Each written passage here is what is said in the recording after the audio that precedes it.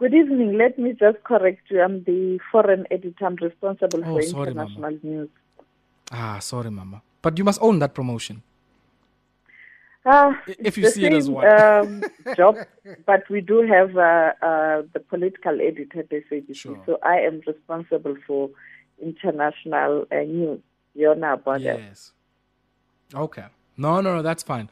That's fine. And I'm so sorry about that. But, I mean, Ms. Sophie, certainly you've been around for a very long time in the world of journalism, and certainly a veteran scribe, no doubt.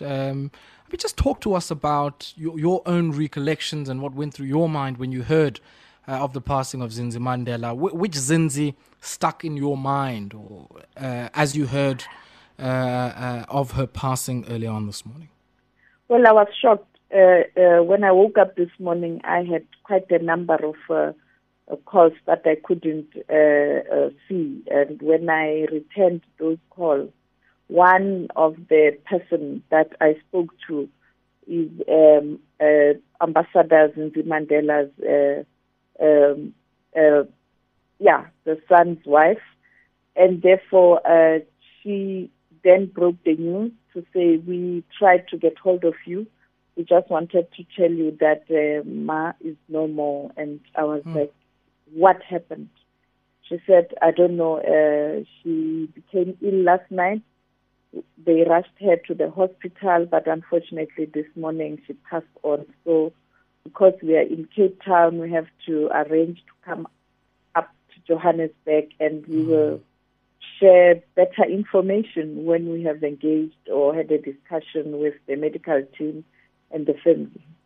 And I was shocked, and because I always communicate with her privately.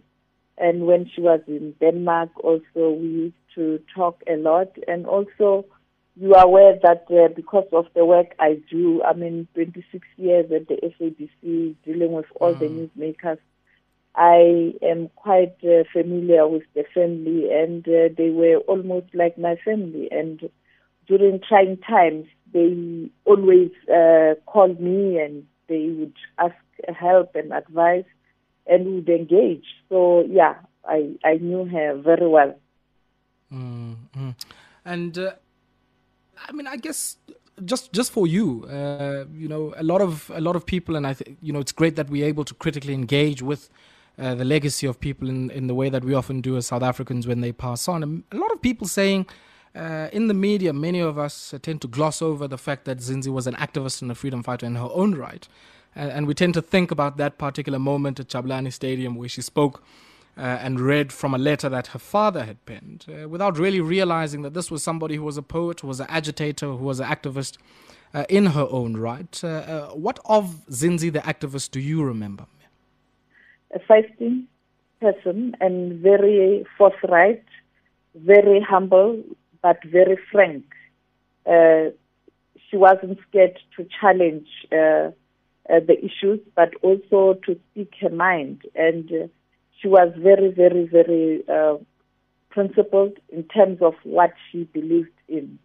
And she was also a mother, a grandmother, a sister, a loving sister to those that she was close to. And she loved her family very, very, very much. And the children and the grandchildren, she was always there for them.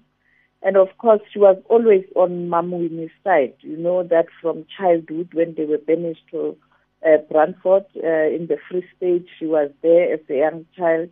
And also up to the passing on of Mama Winnie, she was there, always taking care of Mama Winnie. And on the other hand, also engaging with her sister, Ambassador Zenani, who is currently in South Korea as a South African representative.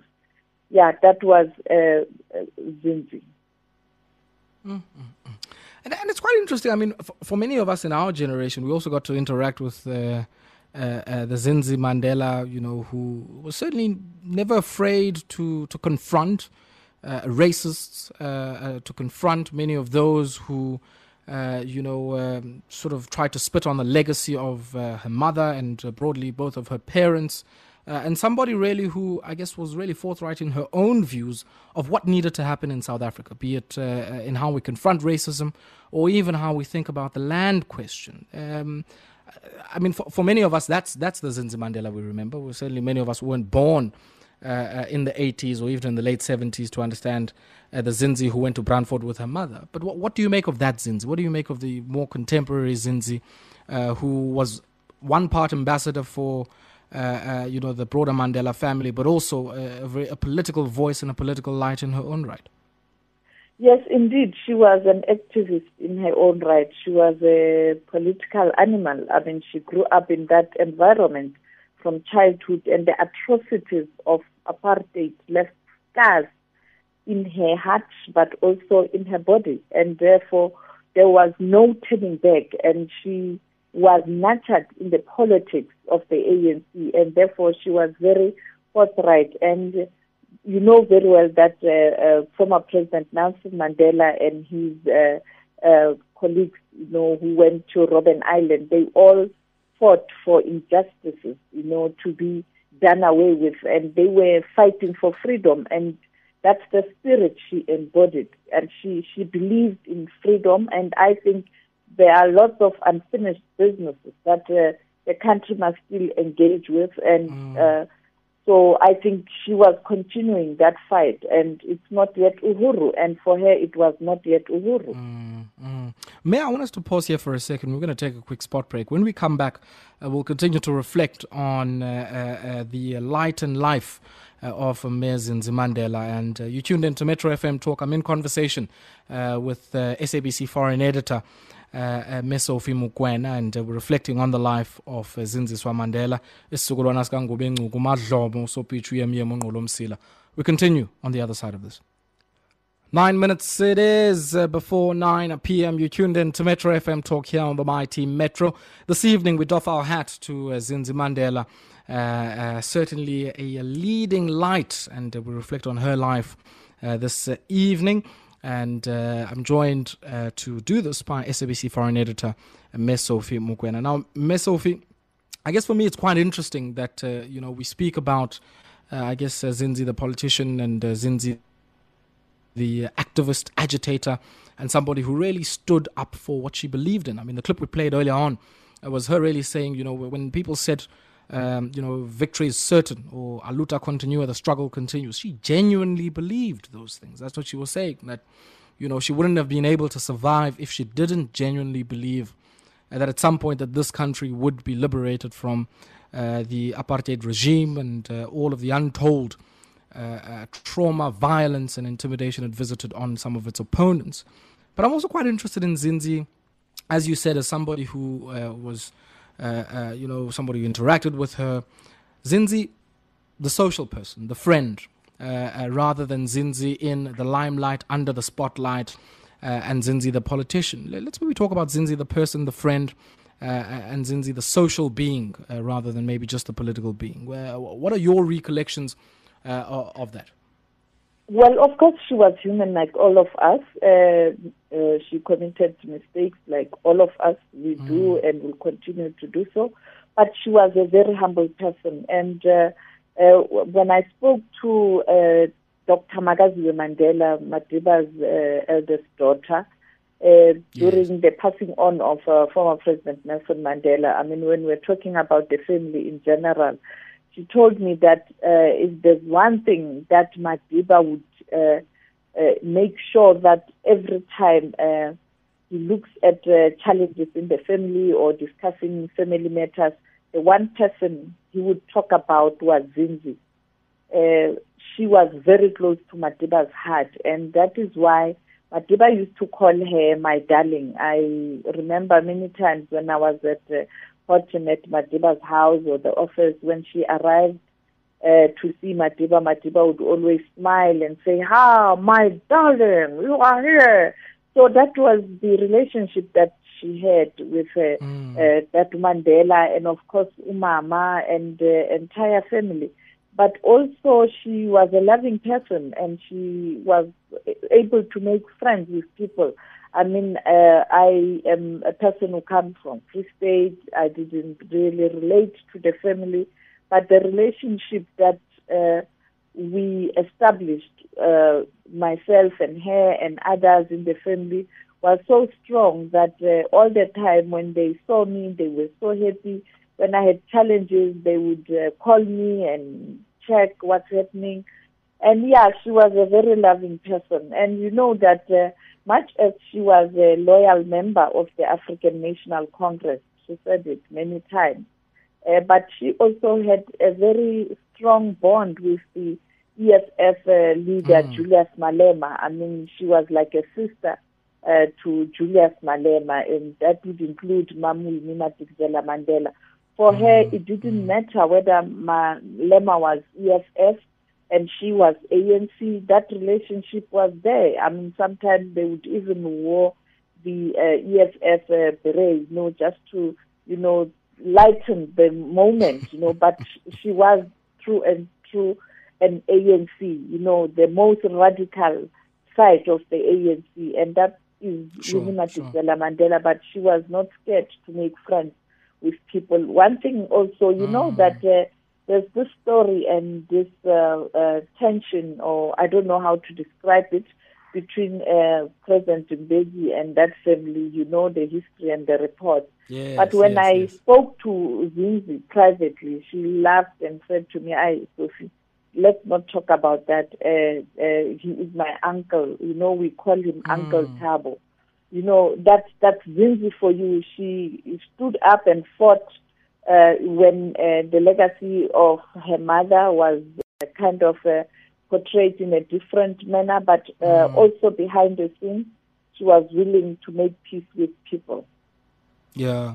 I mean, I read a letter just on the point you were making about, people like Winnie Mandela, Zindzi Mandela, and many others really being, I guess, the radical wing of the ANC. I mean, I read a letter on Facebook from one of her nieces, Ndilega Mandela, who says, we've lost one of the rabble-rousers in the family, and certainly something she shared with her aunt, Zindzi Mandela. And I guess it's one of those enduring legacies of her mother and how close their relationship was.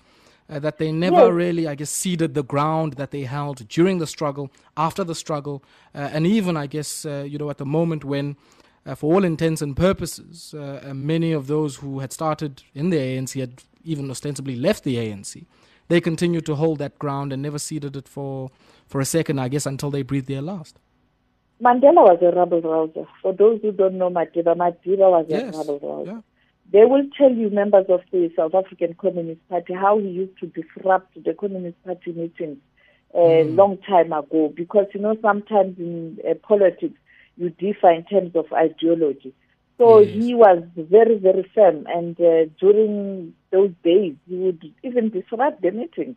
He was a rabble-rouser. The same with Mamuini. She was very forthright, and she was not scared to confront the apartheid regime and the security branch. And you couldn't get anything, different from Zindzi Mandela. I mean, she inherited the genes, and also she learned from the parents to stand up and to be firm. And for me, it was no surprise to see her, even in the twilight days, where she was very, very, very vocal recently, because this is who Mandela's are. That's in the system. I mean, that's Madiba at his best. Madiba was not scared of anything. The same with Mamuini. You'd recall that even when people were worried after he was released from prison, he went to the U.S. and the United States of America.